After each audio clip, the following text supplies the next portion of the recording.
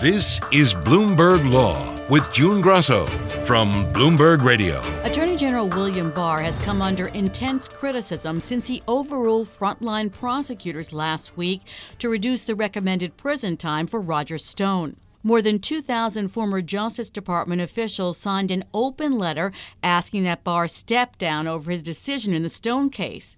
He's also faced criticism in recent days over other matters.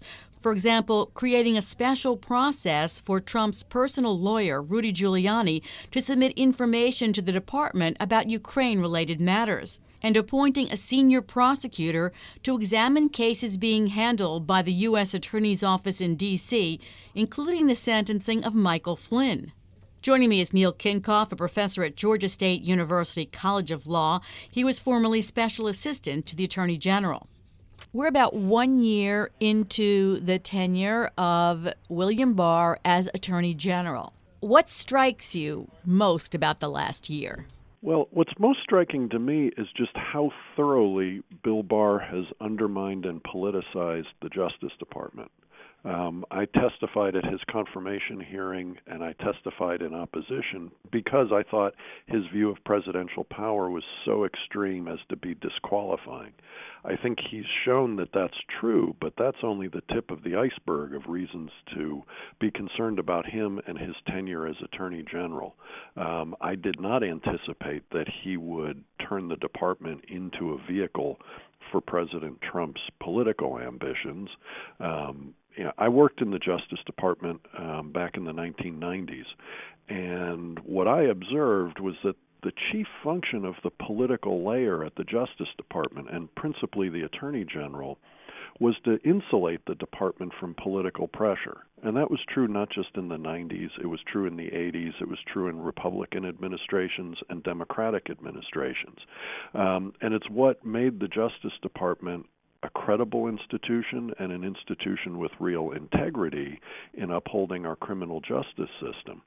But Bill Barr has inverted that. He is, instead of acting as an insulation against political pressure, he's turned into the conduit for political pressure, the way that the president can exert his political influence over every aspect of the Justice Department. And that's a threat that is far graver than anything I anticipated, even when I was testifying against him a year ago.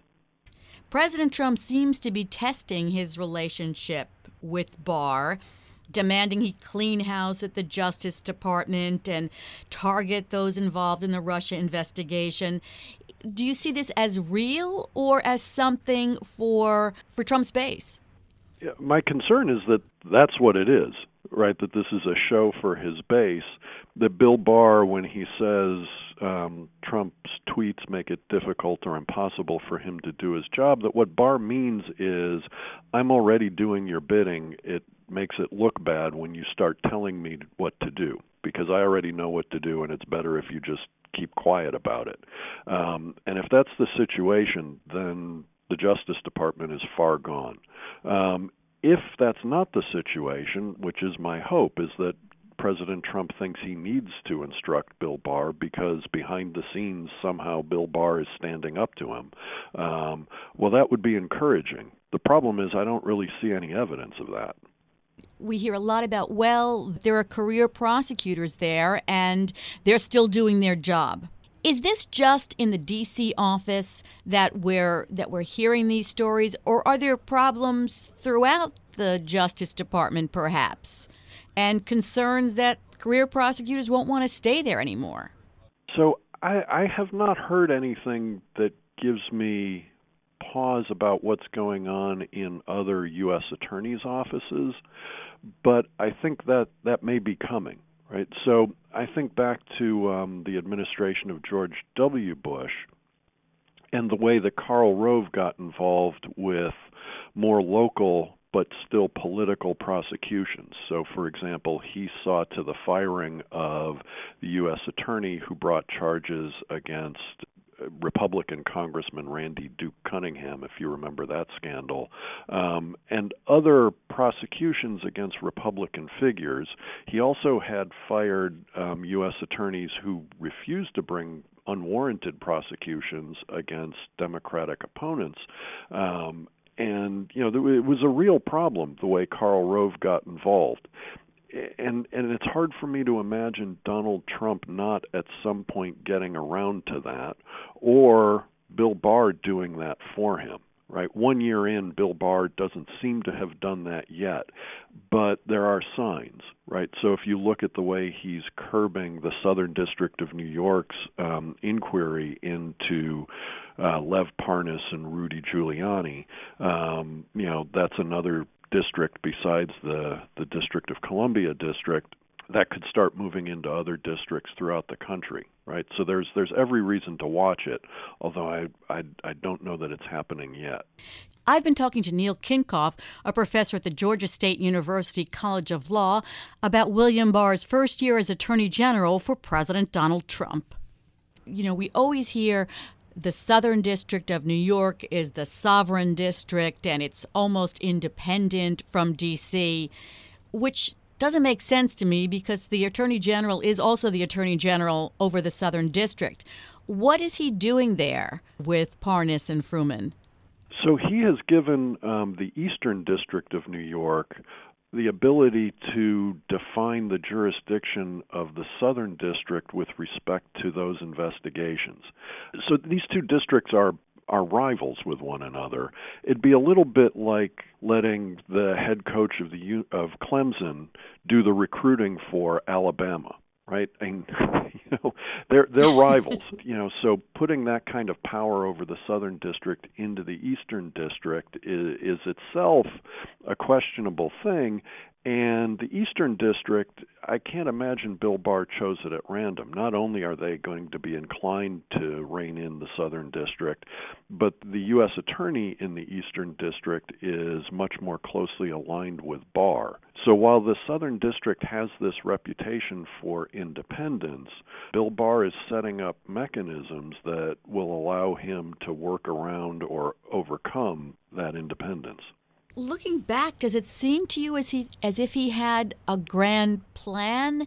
Because if you look at what people often call his sort of resume for the job of AG, he does have some very odd ideas about the president's power that even state that the framers didn't worry so much about presidential power. Right, and he's expressed that since that memo. He's expressed it in speeches, his notorious speech at the Federalist Society last fall being one of them.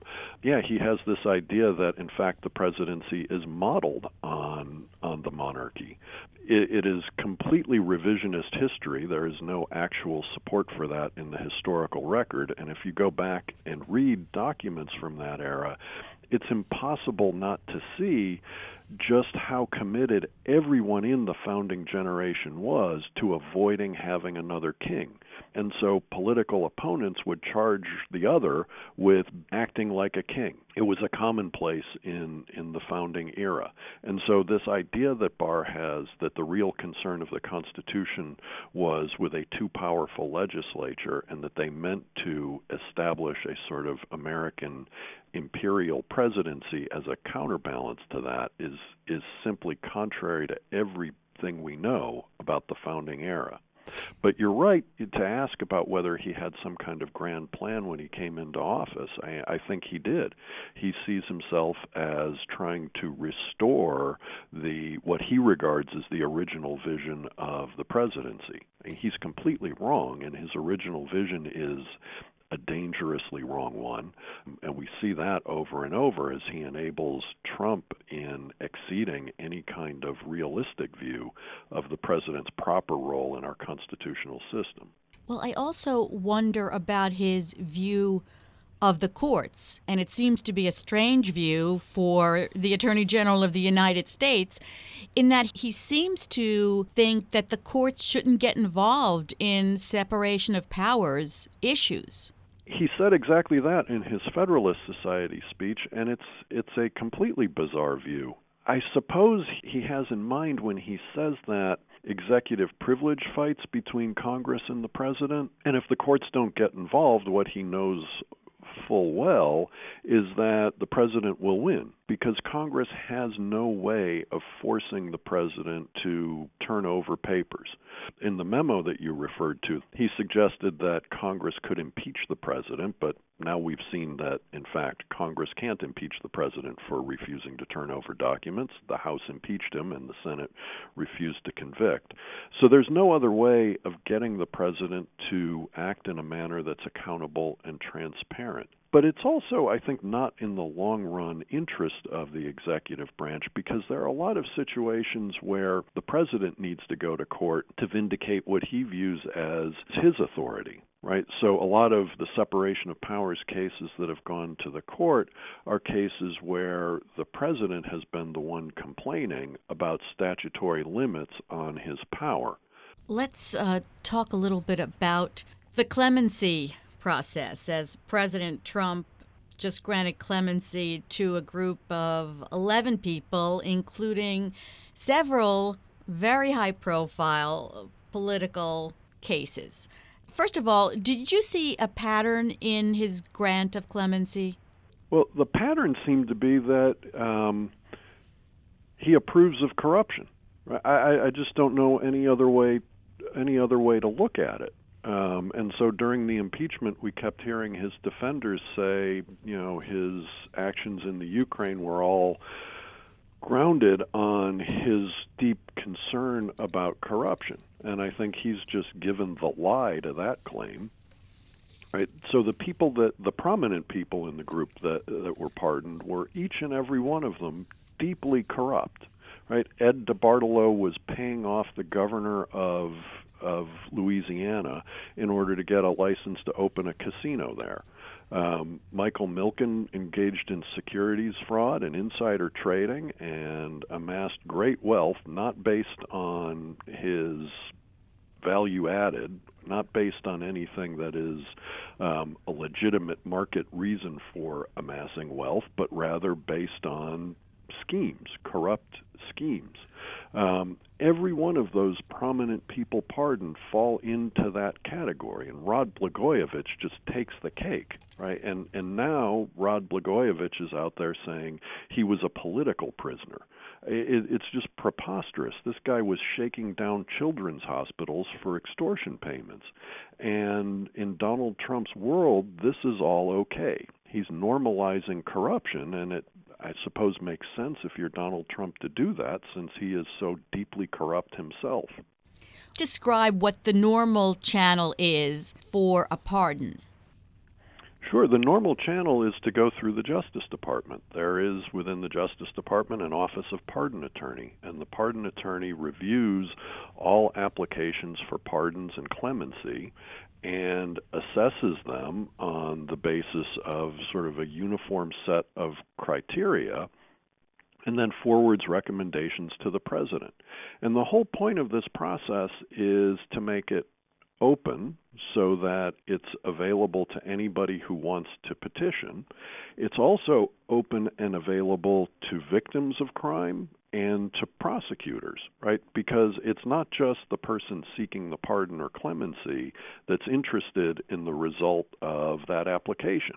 The person who prosecuted that person is also deeply interested. The victims of their crimes are deeply interested and ought to be heard from. And the other reason to run the process that way is that it shouldn't be that pardons are available only to those who are well connected and can get the president's ear. Right? It ought to be something that is fairly available to everybody, regardless of whether or not they have wealth or power. But in Donald Trump's world, what matters is whether you can get onto Fox News and plead your case in a way that he will personally hear it and then be moved or not. And so it's only those who have the kinds of connections that can get them onto Fox News or the kinds of connections that can get them in front of the president, because he is not respecting the independent, nonpartisan process that the Justice Department runs.